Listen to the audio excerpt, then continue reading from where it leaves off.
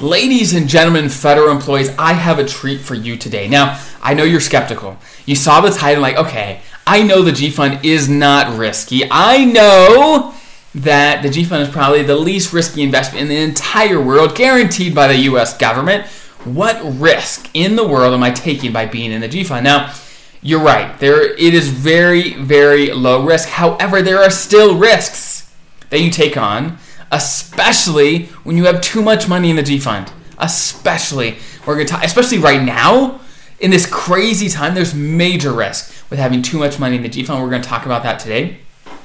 So hang on, hang tight. We're going to dive right in. So if you're on the YouTube channel, you'll be able to see, I'm actually going to be sharing my screen on this one. On the podcast, I'm going to talk you through it as best I possibly can. So, and if you've been here a while on the channel, you know I've given advice. Okay, how should you be investing at retirement? How should you be investing early in your career? I've talked about those things, and my advice on the G Fund still stands, where the G Fund can be an extremely useful tool, especially for short-term money as you're retiring.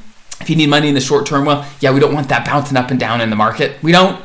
But for most people, the vast majority of people, most of their money should not be in the G Fund, even when they're retiring. Spoiler alert. Now, if you want more on that, there is a bunch of videos I have on investing in retirement that you could go check out.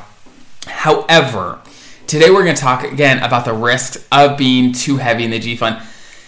And it's big. It's major, major risk, especially now. Because right now, inflation, think about it. Last year, inflation was 10%. 10%. That means if you did nothing, $100,000 got cut down to $90,000 by doing nothing, by not being involved in the market. Nothing, right? The risk of doing nothing was $10,000 for every $100,000 last year. Okay, that's a major risk. That's a major risk. Inflation, even when inflation's smaller, inflation will eat your money alive over time if you don't have the growth you need. You need the growth. Okay, I'm going to talk about the PDF I'm sharing now. So, what this PDF is all about. They said, okay, what if we look at 15 years? They looked at December 2006 to December 2021, 15 years. And they said, okay, what if during that time we had $10,000 and we invested it into the S&P 500 or the C Fund, right? They track the same index. The C Fund tracks the S&P 500. And if we started with $10,000 at the back end of 2006, we'd end up with about $45,000 by the end of 2001 or 2021, okay? So, but they said, okay, what if we made a small change?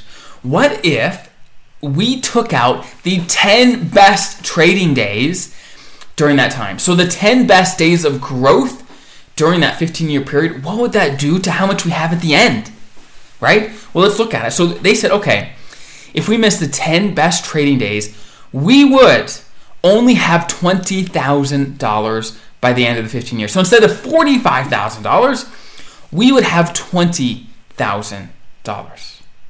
And that's just by missing 10 of the best days. So if we go and say, hey, I'm going to time the market. I think it's crazy right now. I want to be out. I want to move to the G Fund. I think I know what's going on. Hey, guess what? If you just miss the 10 best days, your potential growth over time is substantially cut. Substantially cut. So you want to be in the market to be able to get those 10 best days over time.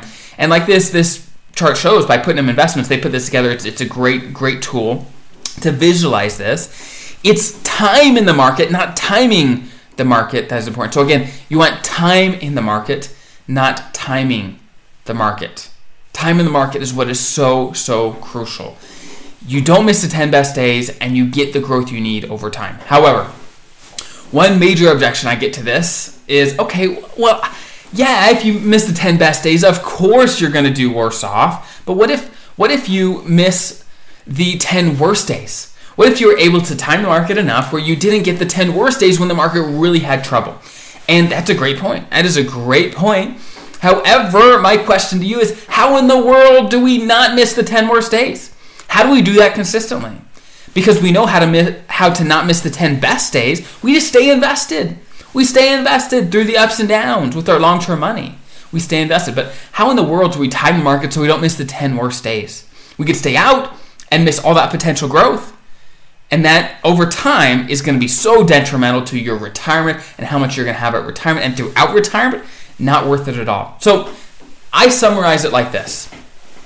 The stock market let's think about it as a slot machine. Now, the stock market is very different than gambling. Very, very different. We're investing in real companies that do real things in the economy. It's very different.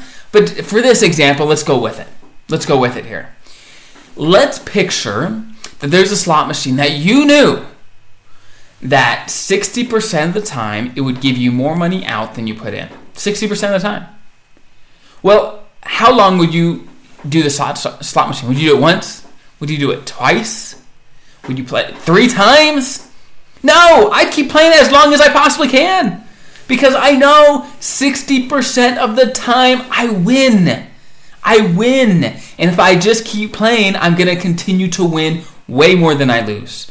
Are there going to be sometimes I lose? Yeah, the stock market's volatile. It goes up and down. However, what's the alternative? Stick in the G fund and let inflation just eat my money alive? No. I want to play the stock market game. I want to get the growth over time. Over the last 100 years, it's gone up a whole lot more than it's gone down. So do we want to work with the numbers in our favor, or maybe try to fight the numbers? Try to say, oh, I think I know what's going on this time. Oh, this time's different. And it's so easy to get that in our mind. Of, okay, I think I got this. I think I know. I'm just going to wait this out. I'm close to retirement. I don't want to lose my money. Well, you got to have a plan. You got to have your short-term money tied up where it's not going to bounce around. But your long-term money, you have to find growth. So if you want more information about investing in retirement, check out my other TSP videos. I got a bunch on investing in retirement, how you should be investing for your situation. So definitely check that out. So hopefully that helps. The G fund is guaranteed not to lose money, but what about after inflation? You could certainly lose money. And what about losing out on growth because you're too heavily in the G fund? That's major losses you could have. So there's some major things you have to keep in mind as you're investing too heavily in the G fund. Now, again, the G fund has its place. The G fund is great at lots of things, just not growth over time. And when you need growth over time, you need the C fund, the S fund, these stock-based funds that will grow and get you the growth over time. So if there's something that helps you stay in your seat, stay calm when things are going crazy, please put in the comments below. Please share with each other so that we can all get better and learn from each other. I hope that's helpful. Have an incredible rest of your day. We'll talk soon.